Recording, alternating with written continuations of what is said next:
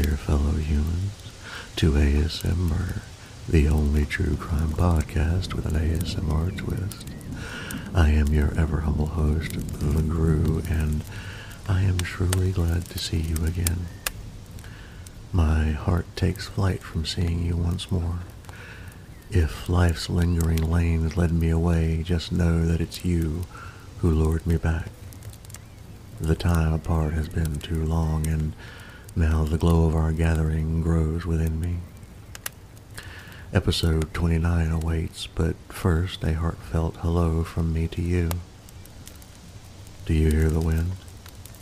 The thunder? Worry not, fellow humans. We have time. If this is your first time with me, I urge you to grab the tasty beverage of your choice, huddle close to the fire, and listen. Together we'll traverse the trails of the past, tinged with tales of terror and temptation. Fellow humans old and new, your presence here parts the clouds of my absence, and we now find ourselves in the precipice of another provocative story. Today's tale takes place in Chicago in the 80s. The hair was big, the music was bigger, and synth was everywhere. It was a Gen Xer's wildest dreams. It was in these wild times of latchkey kids, E.T. and Michael Jackson that our story takes place. The year was 1982, a year pulsing with promise playing out in the prime of excess and exploration. Oh, those delicious days and delirious nights. My fire is dying. It needs more wood. So I must pause to stoke the flames and to offer a content warning while I attend this elemental embrace. And so I do.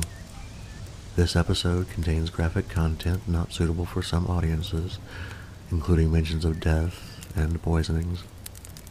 Listener discretion is therefore advised.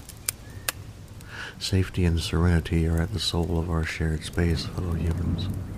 Always remember. Now that that's out of the way, where was I? Oh yes, latchkey kids, E.T., Michael Jackson. Fellow humans, our tale takes us back to a time tinged with temptation and turmoil. Hold tight, for we are about to tread the land of the material girl. Wait, that didn't come out until 1985. Oh, I forgot we were on that timeline. Oh well. We travel in tales, fellow humans, and time can get tricky. Ah, the 80s, a time where music and movies melded minds and moved masses. But in the midst of Madonna and mullets, something menacing meandered its way into the Windy City. Imagine, fellow humans, the most mundane of moments, reaching for a remedy to ease a headache or soothe a sore throat, only for that simple act to spiral into something sinister. The Chicago Tylenol murders were just that, a chilling chapter where the everyday act of swallowing a pill became a deadly dice roll. 7 souls were snuffed out, 7 stories stilled by an unseen hand using a common capsule as its cold, cruel weapon. In this episode, we'll unfurl the facts of each fate, shedding light on lives lost too soon, but for now, let's lay the landscape. It was 1982, a year of big beats and even bigger uncertainties, and for some Chicago residents, it would be their last dance. The beats of heart drums replaced by heartbreak, and our tale today tunes into that tragic tempo. In the midst of Chicago's gleaming skyscrapers and bustling streets, 7 lights dimmed, each with its own story to tell. There was Mary Kellerman, a vivacious 12-year-old with a whole life ahead of her, only for it to be stolen away by a morning's medicine. Adam Janus, a postal worker and a loving family man, inadvertently invited death in while trying to find relief from chest pains. Tragically, his heartbroken family, his brother Stanley and his sister-in-law, Teresa, in their attempt to calm their nerves and cope with their sudden loss, fell to the same silent assassin. Young Mary McFarland simply wanted to abate a headache during her workday, while Paula Prince, a vibrant flight attendant, sought solace for a cold. 27-year-old Mary Reiner was recovering postpartum, hoping to relieve some pain after the recent birth of her fourth child. And lastly, there was Lynn Weiss, a 31-year-old telephone operator who unknowingly met her in the quest for comfort. Each individual, unique in their life's journey, converged upon a singular grim fate, intertwined in a macabre tapestry of trusts, betrayed by a household name. Our first victim was Mary Kellerman, a lively 12-year-old with twinkling eyes and dreams as vast as the Chicago skyline, started her day like any other. As the first blush of sunlight spilled through her window, she complained of a cold and was given a Tylenol capsule, a seemingly innocent antidote. But as the day unfurled, the Kellerman household was plunged into unimaginable grief. Mary's vibrant spirit was abruptly extinguished, her youthful exuberance silenced forever. Her sudden demise marked the beginning of a dark chapter, a sinister sequence that would grip Chicago in fear and suspicion. This innocent child, with her whole life stretching out ahead of her, unknowingly became the first victim of a malevolent menace lurking within the very medicine cabinets of the city's unsuspecting residents. The echoes of Mary's tragic end had barely faded when Chicago's heart was struck again. Adam Janus, a 27-year-old postal worker, embodied the essence of the American dream, with a stable job, a loving family, and aspirations that reached beyond the skyscrapers of the Windy City. Adam was the archetypal young man on the rise. On that fateful day, as chest pains gripped him, he sought solace in the innocuous embrace of a Tylenol capsule, believing it to be the key to relief. But little did he know that this small act, taken by millions daily, would mark his last moments. The joyous laughter and heartwarming stories that echoed in the Janus household were replaced with tears and disbelief. Adam, in the prime of his life, became the second beacon to be dimmed, intensifying the burgeoning dread enveloping Chicago and bringing into sharp focus the perilous puzzle that the city now faced. As Chicago grappled with the growing gravity of these grim events, another tale of sorrow was added to this chilling chronicle. Stanley Janus, Adam's loyal brother and beacon of support for his family, found himself caught in this macabre web of tragedy. In the hours following Adam's shocking departure, Stanley, along with his wife Teresa, were drawn together in their shared grief. In their search for solace, they turned to the same Tylenol bottle, seeking comfort in its familiar promise of relief. It was a decision that would prove devastating. Stanley's life, so intricately tied to his brother's, was snuffed out in an eerily similar manner. In a cruel twist of fate, the Janus family was forced to confront the unimaginable, mourning two beloved souls, both claimed by an insidious shadow that was now casting its pall over the city's once trusted medicine cabinets. The dark tale deepened, with the weight of each passing making the mystery more malevolent and the city's fear more fervent. In the thickening fog that loomed over Chicago, another story of loss emerged. Teresa Janus, Stanley's devoted wife, and a beacon of resilience amidst the family's tragedy, found herself ensnared in this nefarious narrative. Having already grappled with the unbearable pain of losing her brother-in-law, Teresa sought a momentary escape from her anguish. She reached for the very Tylenol bottle that had claimed her husband. Tragically, it would also mark her own untimely end. The city watched in mounting horror as the Janus family's tale took another turn for the worse. Teresa's radiant spirit, her compassionate nature, and her dreams for the future were abruptly extinguished, adding another layer of sorrow to the unfolding saga. This community, once a tapestry of trust and togetherness, found itself fraying at the edges, reeling from the growing number of victims of this enigmatic enemy. As the city's heartbeat raced with anxiety and apprehension, another life was claimed, weaving a new thread into this darkening tapestry. Mary McFarland, a 31-year-old mother, was the embodiment of hard work and determination. Laboring diligently at her job in Illinois Bell, she epitomized the spirit of the 80s, balancing the demands of hard work with the joys and challenges of motherhood. One afternoon, as a nagging headache encroached upon her duties, Mary reached out for the solace of a Tylenol capsule, unknowingly sealing her fate. The sanctity of her workspace became the backdrop for yet another chapter in this somber sequence of events. The glimmers of Mary's warmth, her laughter, and her dreams became memories for those who cherished her.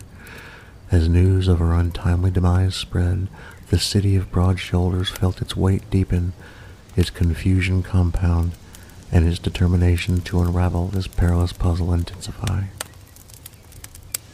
The specter of dread that haunted Chicago's streets continued its relentless march, casting a shadow over another household. Paula Prince, a vivacious 35-year-old flight attendant with a penchant for adventure and a heart full of dreams, became the latest page in this macabre manuscript. After a long flight, Paula sought rest and reprieve from minor ailments by turning to the seemingly safe embrace of a Tylenol capsule. This act, which many considered to be routine, tragically charted her final flight. The corridors of her apartment complex echoed with disbelief as the vibrant spirit who once walked with grace and a cheerful smile was claimed by this unseen malevolence. The city's collective heartbreak deepened as the puzzle grew more and more intricate, and the urgency to halt this harrowing harvest of souls became palpable. Paula's star, which once shone brightly in the skies she loved to traverse, was dimmed too soon, leaving behind only memories of her radiant aura. As the days darkened and Chicago's heart ached with each passing, one more soul was tragically torn from the tapestry. Mary Reiner, a 27-year-old mother, freshly basking in the joys of having brought her fourth child into the world, became the final name etched into this grim ledger. Eager to recover and rejuvenate postpartum, she reached for a Tylenol capsule, seeing it as the promise of relief and restoration. But this innocuous act led her down a tragic trajectory. Mary, a beacon of maternal warmth and familial love, had her bright future brutally curtailed. Her children, still too young to comprehend the enormity of their loss, were left to navigate the world without their guiding star. The city, already reeling from the preceding tragedies, felt the weight of her loss keenly. Mary Ryder's tragic end served as a mournful culmination to a series of heart-wrenching events that forever changed the fabric of Chicago and the trust that its residents placed in the commonplace. The sudden string of deaths linked to the cyanide-laced Tylenol capsules plunged Chicago into a state of unease, prompting an investigation of monumental proportions. Local authorities were quick to rally, merging efforts with federal agencies like the FBI and the Food and Drug Administration. Their initial focus was to comprehend the scope and scale of the tragedy. It became clear that the malevolent act was not limited to one store or batch. Multiple locations and bottles had been compromised.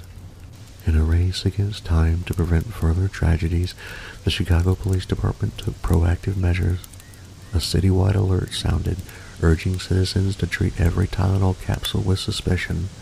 Officers took to the streets, broadcasting warnings through loudspeakers and engaging in door-to-door advisories in certain neighborhoods. The visual of the blue and white squad cars, usually a symbol of routine security, now conveyed a sense of urgent alarm to every resident they passed. Retailers, heeding the gravity of the situation, swiftly cleared their shelves of Tylenol products, resulting in a product recall that was unprecedented at its scale. Meanwhile, Johnson & Johnson, the parent company of Tylenol, grappled with the dual challenge of assisting the authorities in the investigation and managing a public relations crisis that threatened to obliterate their trusted brand. They cooperated wholeheartedly with the investigation, providing any and all necessary data to the authorities. Forensic analysis became paramount. Each tampered bottle was meticulously examined, searching for clues that might point to the perpetrator or the method of contamination. While the presence of cyanide was confirmed, the origin and exact method of tampering remained elusive. Given the widespread nature of the contamination, the net of potential suspects was vast, ranging from disgruntled employees to sinister external entities seeking to harm the brand or sow chaos. As the days stretched into weeks, the investigation's vast machinery churned steadily, processing thousands of tips from the public. A hotline was established to gather leads, and Johnson & Johnson put forth a hefty reward for information leading to the arrest of those responsible. While the streets of Chicago bore a veneer of normalcy, beneath the surface an intense and intricate dance of detection was underway, with the city's trust and a brand's legacy hanging in the balance. The aftermath of the Chicago Tylenol murders sent ripples not just through the city, but across the nation and the world. A profound unease settled over the American populace as the very idea that an everyday over-the-counter medicine could be weaponized in such a malevolent manner shattered a collective sense of security. Even after the immediate panic subsided, the chilling realization remained. This crime, one of the most insidious acts of product tampering in history, remained unsolved. Despite the best efforts of the combined investigative forces and countless hours of probing and profiling, no viable suspects were ever identified, let alone apprehended. This uncertainty and fear fundamentally altered the way consumers viewed over-the-counter products. There was an immediate call for sticker safety regulations and tamper-proof packaging. The idea that products on shelves could be easily tampered with became an unacceptable risk in the public eye. This wave of concern rapidly moved through the halls of power, and legislative changes were soon in motion. In response to the growing public demand, Congress passed the Federal Anti-Tampering Act in 1983. This piece of legislation made it a federal offense to tamper with consumer products, a move that aimed to deter would-be criminals from similar malevolent actions in the future. Violating this act could result in severe penalties, including long prison sentences, sending a clear message about the gravity of such crimes. Beyond federal legislation, manufacturers took note. Johnson & Johnson, the parent company of Tylenol, was particularly proactive. Recognizing the magnitude of the trust breach, they introduced tamper-evident packaging, a pioneering move that set new industry standards. Capsule medications saw a decline in popularity, with many companies, including Johnson & Johnson, transitioning to caplets, which were viewed as harder to tamper with. The pharmaceutical and food industries as a whole began a sweeping overhaul of their packaging protocols. Tamper-evident seals became commonplace, from bottles of ketchup to jars of peanut butter. Safety seals, shrink bands, and breakable caps turned into the new norm. These changes, while adding to the production costs, were recognized as expenditures to regain consumer trust.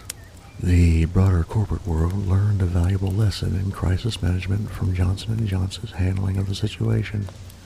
Their swift decision to recall 31 million bottles of Tylenol at a cost of over $100 million, coupled with their transparency and commitment to consumer safety, is often cited in business schools as a textbook response to a major crisis. The legacy of the Tylenol murders, while dark and tragic, spurred significant positive changes in consumer safety. The transformation of packaging standards, the bolstering of laws, and the focus on consumer trust became lasting testaments to the lessons learned. However, for the families of the victims and the residents of Chicago, the wounds took much longer to heal, if ever.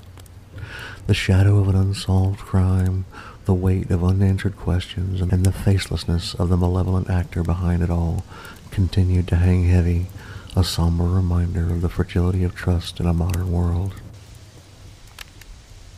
Fellow humans, as we step back and reflect on the haunting narrative of the Chicago Tylenol murders, a slew of contemplative insights and what-if ponderings beckon our collective consciousness. The very fabric of our daily trust was pierced through this unsettling series of events. How many times have we, without a second thought, reached for an OTC, that's over-the-counter for those that don't know, medication or any other product, trusting in the inherent safety that they promise? What if this trust, so foundational yet so fragile, were repeatedly tested? Would our society shift towards a heightened sense of skepticism? Or would we find innovative means to continually rebuild and reassure? Then, of course, there's the question of responsibility and vigilance in the age of mass production. The incident forced companies to pivot drastically towards tamper-proof methods, but what if such an incident were to occur today, in the era of digital reviews and instant news? That rhymed. Would the reaction be swifter and the panic more widespread, or would the collective power of global consumers lead to quicker resolutions and tighter checks?